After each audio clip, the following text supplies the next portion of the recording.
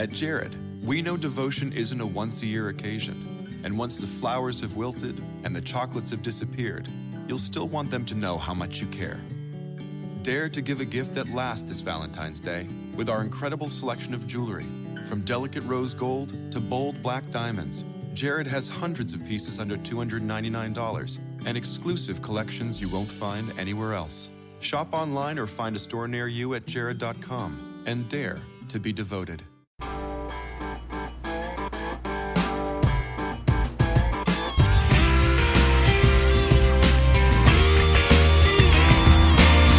Hello and welcome to episode 151 of the Bronx Beat podcast presented by Baseball Prospectus's BP Bronx blog. There's a lot of B's in that sentence.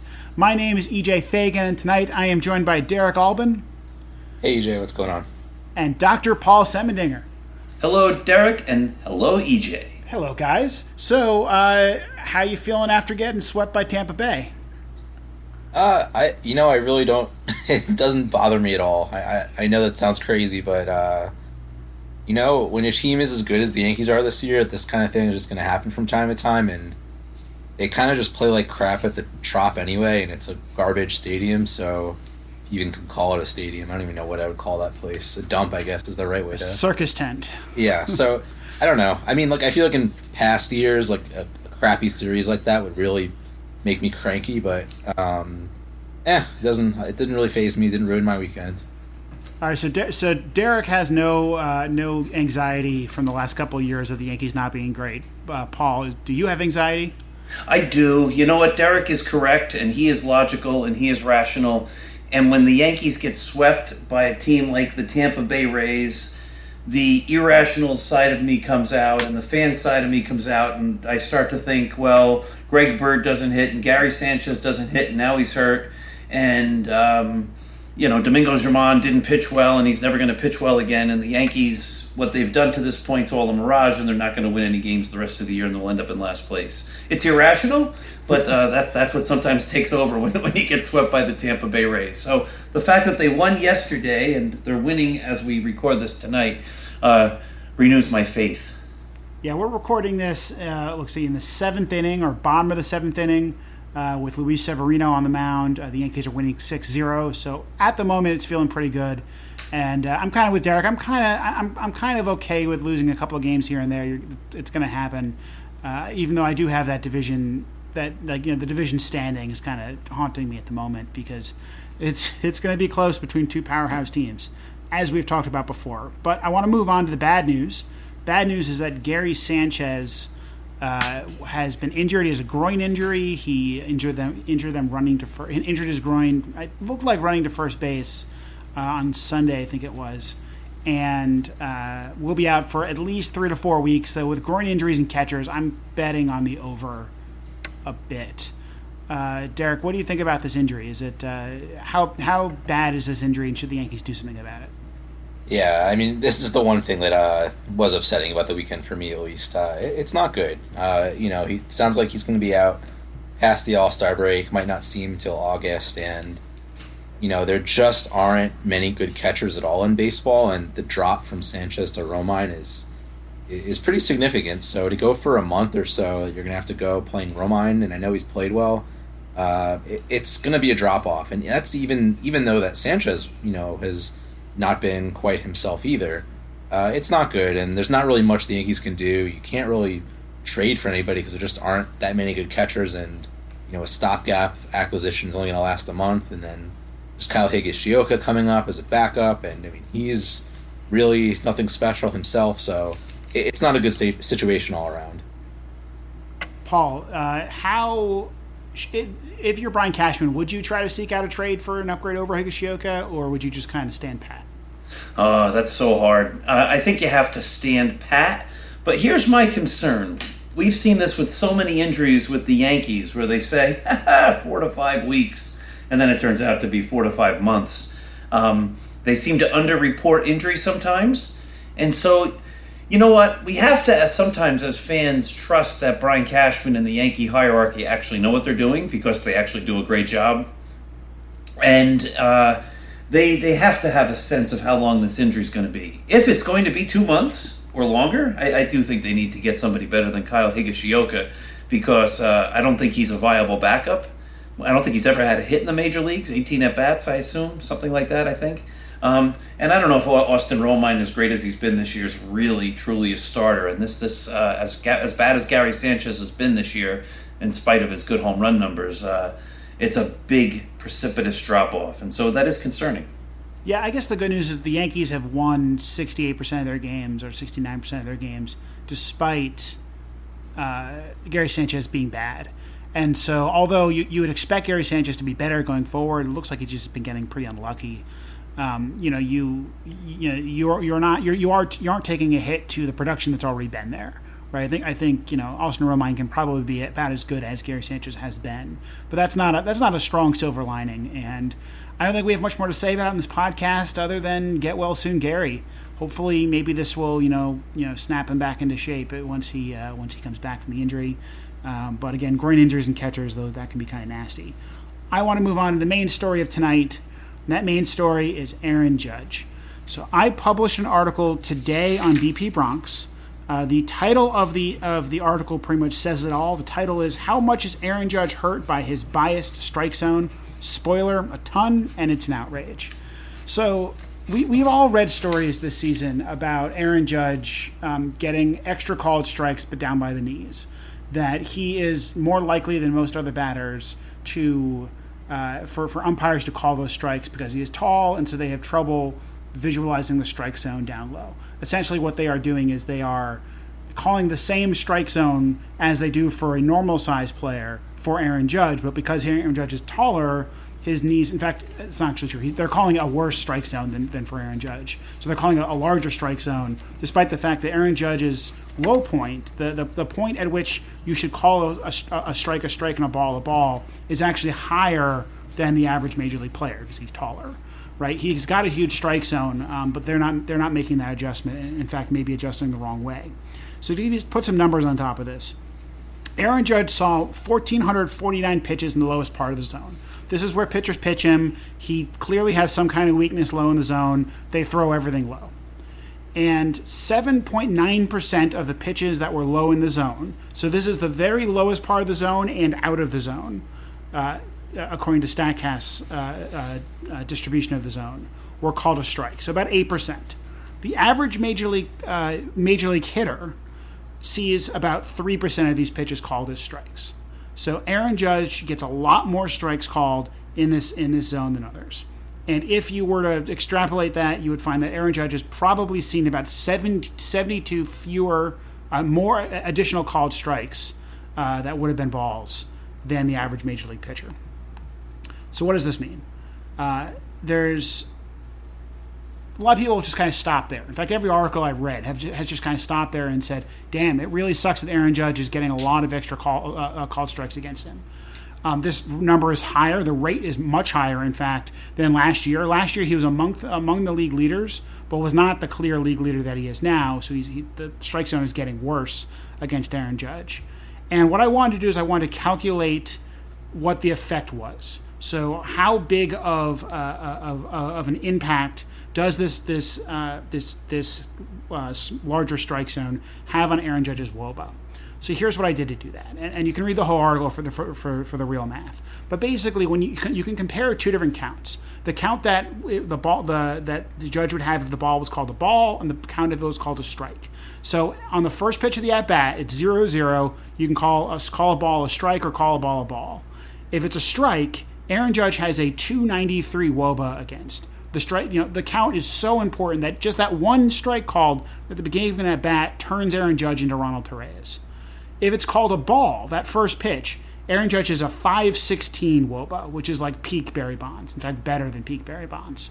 The difference between this just one strike in that situation is a gap of about 200 WOBA, right? 0.2 WOBA, which is huge, right? That's like I said, the difference between Ronald Torreyes and peak Barry Bonds. And you can do this for every single count, every kind of count. So you could either be a 3-1 count, or you could be a 2-2, or you could be a 2-2 count. You could either be a 1-2 count, or you could be a 2-1 count. And you compare the differences in Judge's splits, his actual performance in those counts for each of those.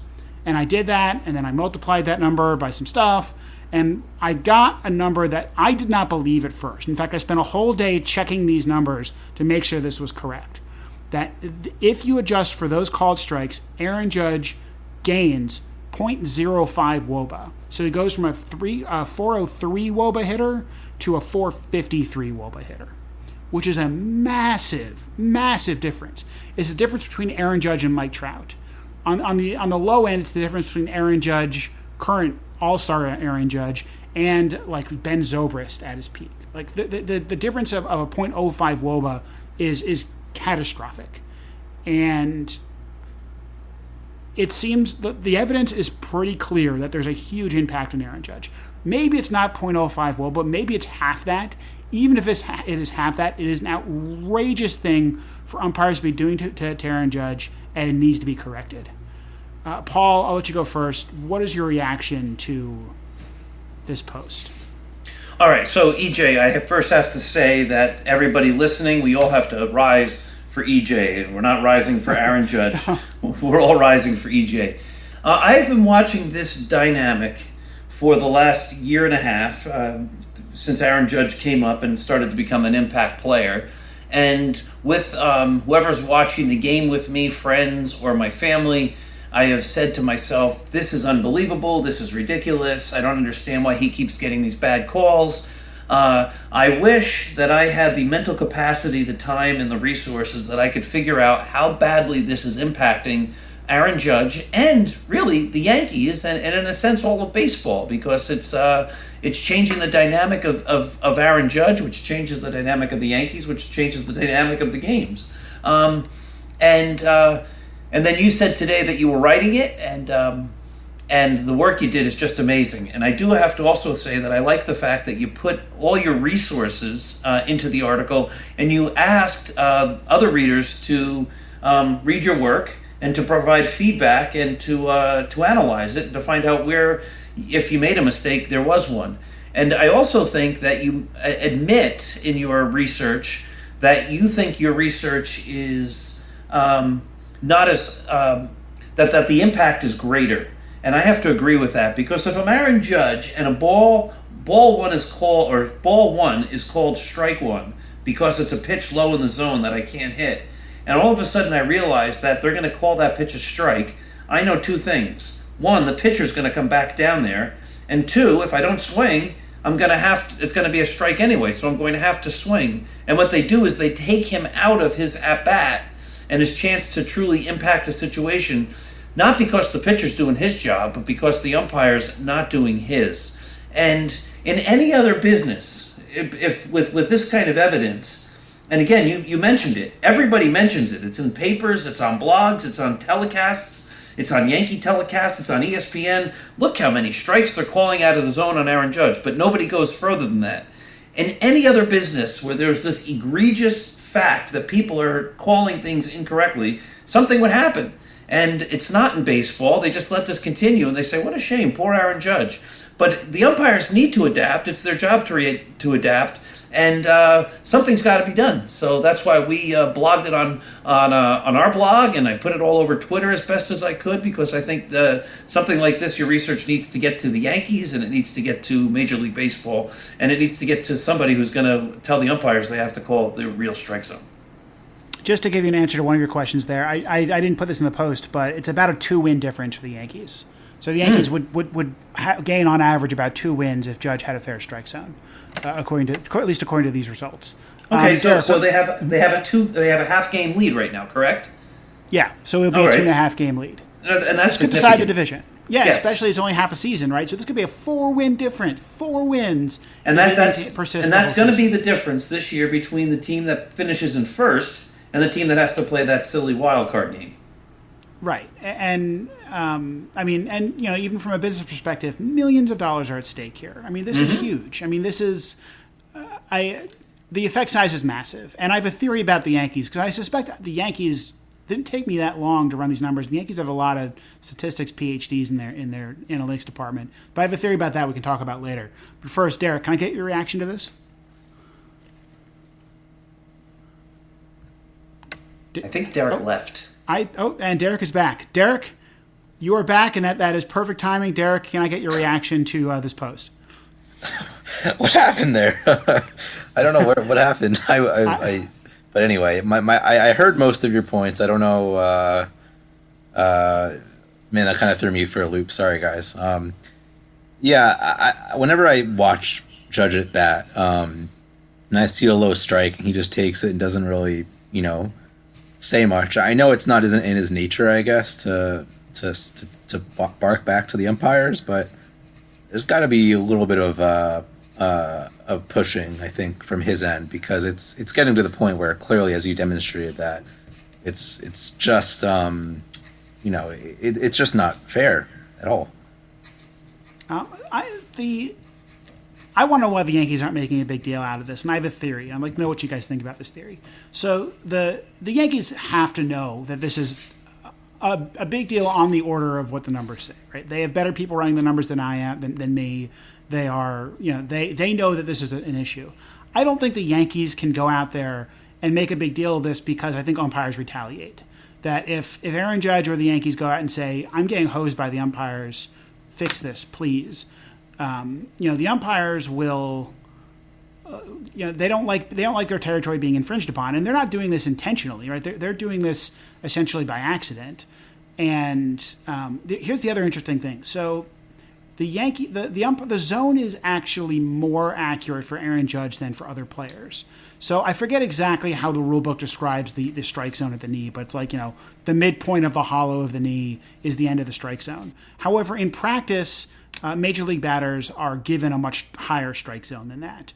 And so anything from like the middle of the end of the knee to like a little bit up on the thigh is kind of in this territory where some things get called a ball, some things get called a strike. For Aaron Judge, there's a much higher likelihood that they'll be called a strike. In fact, twice the likelihood that one of those balls will be called a strike. Then even someone, I think Fangraphs did a post here, they found that he was twice as likely to see those balls called a strike as Giancarlo Stanton, right? So a big difference right there. But at the same time, so if I looked at like a Quest Tech readout, like Aaron Judge's would look a little more accurate would look like very accurate. Like they're really good at calling Aaron Judge balls. But in practice, what that means is that's just a bias against Aaron Judge. It means that a bunch of other batters get balls that should be called as strikes, but Aaron Judge gets strikes that should be called as strikes. And that's the problem, right? Like you can randomly distribute errors, but you can't correlate errors. When you correlate errors, you have a disadvantage added to one team. So I don't know, but do you think that the Yankees could get out there, Paul, and just complain to Major League Baseball or the umpires publicly? All right, so yes, I think they have to do something. Back in the day when I was growing up and George Steinbrenner was the owner, and I don't necessarily agree with this, but when there were bad calls, he used to make videotapes of them and send them to the league office and prove how the umpires were doing a bad job against the Yankees. Now, I don't know if they want to do that, but I do think it's the team's responsibility to point out this obvious bias or this obvious error that everybody can see with their eyes, and it's quite apparent. And whether or not that means Aaron Judge, who it's out of his character, has to turn around and start barking at umpires, or whether Aaron Boone has to start saying stuff, but somehow somebody has to say, like, it's just patently unfair, and it's ruining the competitive balance. You can't call a different strike zone or an unfair strike zone based on one player just because he's big. It just doesn't make any sense. Derek, what should the Yankees do here? Yeah, I don't know. There's not really, they don't want to get fined. I'm sure Boone and Cashman and the like don't want to get fined by complaining publicly, but there's got to be something that has to be done to correct this, obviously, because you're right. I mean, you're seeing balls that are getting called, but like just slightly below his knee, that are getting called for strikes consistently, and Judge is so good that he's still producing at an incredible level, but there's room for growth, which is kind of incredible to think about, and just to leave it on the table and not try to do something about it would be just negligent. Yeah, I think I'm with you. I think that I think that if Aaron Judge were having like Bryce Harper's season right now, that this would be like a travesty and there would be a massive outrage and all of that. But Aaron Judge is having a really good season. He's like top 10 in WAR. He's having a legitimate all-star slugger season. but he could be so much better. And I think my answer to this question is I think it's Major League Baseball's job to fix this, not the Yankees. I'm not actually worried about getting fined or something like that. I think that the umpires will retaliate and call worse calls against the Yankees if they go out there and make a big public stink about this. Maybe they're making a stink behind closed doors, but it's obviously not working. Again, the strike zone has gotten worse for Aaron Judge since last year. Much worse, like 40% worse. And so, at some point, Major League Baseball's interest has an interest in the best slugger in a major media market on a team that is not ignored by that major media market, being the best slugger. Like Aaron Judge might be as good as Mike Trout or Mookie Betts this season, but he is only about half as good as Mike Trout because he has been handicapped by the umpires. Okay, we're back. We had a little bit of technical difficulty, so we're just going to end the previous segment, move on to the next segment. We are going to talk about openers. So the Yankees were treated, I guess, to a pretty dominant Rays bullpen that were utilizing the opener strategy against the Yankees, and they've been utilizing it for about a month now due to basically running out of starting pitching. And it's an interesting strategy, and the Yankees have some starting pitching issues, especially with some starters who can't really seem to go deep into games. So I want to ask you guys, first of all, I'm going to ask you eventually, should the Yankees use an opener? But I don't know, Derek, can you kind of give a quick summary of the logic behind the opener? Yeah, sure. So what we've seen the Rays do is essentially is start someone like, say, Sergio Romo, and the idea is to use one of your better relievers, although I guess Romo is really not that good. But the point is that there's some benefits to having a guy follow an opener who pitches 1 or 2 innings to lessen the times to the order penalty, and you could also use that supposed better reliever against the best part of your opponent's lineup. So it serves 2 purposes: one, to utilize one of your better relievers in a high leverage part of the game, or I should say a point when the opponent can do a little bit more damage since it's at the top of the order, and 2, to help your usual starting pitcher go deeper and not have so much of effect when they have to go through the order a second and third time. So, Paul, if you're the Yankees, would you consider using an opener for, let's say, Loaizaga, Domingo Germán, CC Sabathia start, something like that? You know what? I think what you're doing is asking the question of, does it make sense statistically and in practice? Probably. But does it change the way baseball has been played forever? I want to ask you. I want to pause you on that one because I have strong feelings about that as well.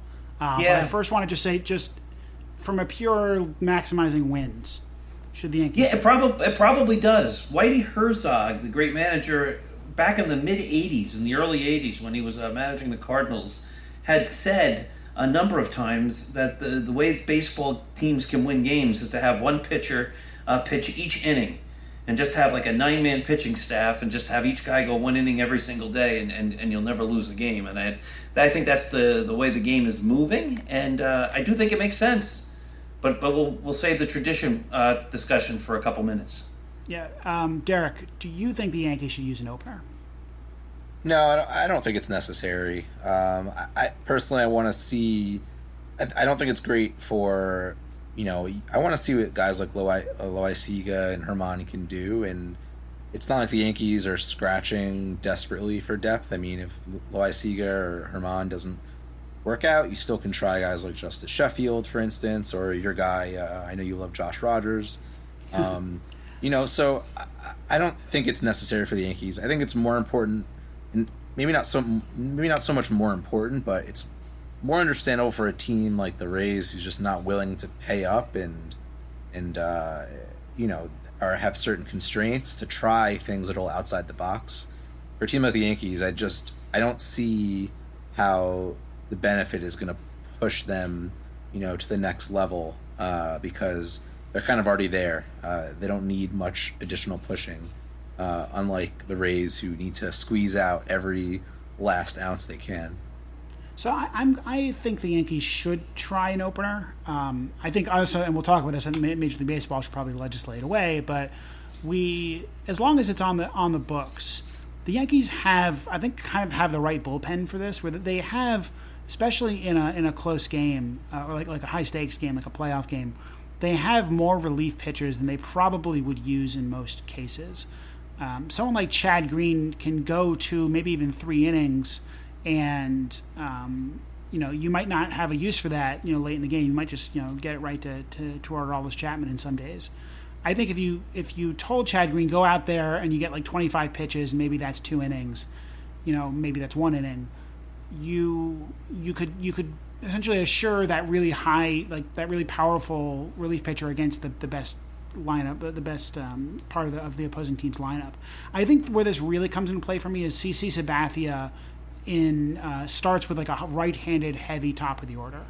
So, if Sabathia goes out there and there's a bunch of lefties, you let him start the game. But if there's a bunch of righties, I think Sabathia, could benefit from essentially missing those righties and letting Chad Green take care of them. Sabathia is all, you don't want to waste innings by using an opener with a starter who might go really long. So, for example, Luis Severino you would never use an opener for, because Luis Severino could pitch you 9 innings or 8 innings pretty reliably. But someone like Jonathan Loaizaga or CC Sabathia are basically good for 5 or 6 innings at this point. Loaizaga may be just 5 innings.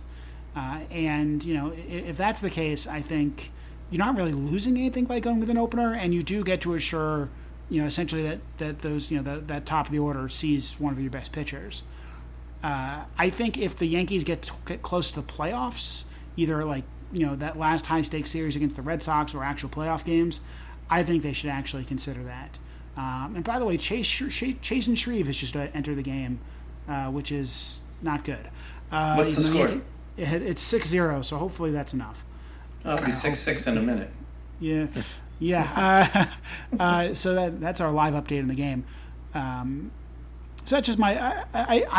I think that an opener is almost a no-brainer strategy in terms of the math. Like, it just makes sense to use your best relievers in your high leverage situations, like facing the top of the lineup. But I want to talk about what Paul was kind of alluding to. Paul, is this good for the game? You know what? I don't want to say it's bad for the game. I think what it does is it changes the game. I'm an advocate of the DH. I'm an advocate for things that aren't necessarily always traditional. Though I don't like the wild card and all that. I liked when we had just straight divisions, but I understand the need for that, and I don't hate it. I just think what it does, one of the nice things about baseball is that it ties to tradition, and even though pitchers today don't go nearly as long as they used to, and the win is a flawed statistic, there is still some attachment to it, and the idea that this guy is a pitcher who can pitch deep into games and who does seem to win more than he loses, and he can win 200 games or 225 games or whatever, and you could say, how does that compare to Walter Johnson or Warren Spahn or Lefty Grove or whoever? And what this would do is it would really end the idea of a starting pitcher being a starting pitcher, a guy who pitches the bulk of the game when it's his turn. And instead it changes it to a situation where there's a series of pitchers, and it's a pitching staff that will win you a game rather than a pitcher. And it's a different way to watch the game, and it's a different way, I guess, to enjoy the game. And the traditional part of me just is a little bit sad, because I've grown my whole life watching the idea that this guy's the starting pitcher and this is who you're putting all your eggs in the basket today for. Derek, if the opener becomes widespread, is that good or bad for baseball, or neither? Honestly, I don't have terribly strong feelings either way about it. I lean toward I'd rather not see it come into being a thing.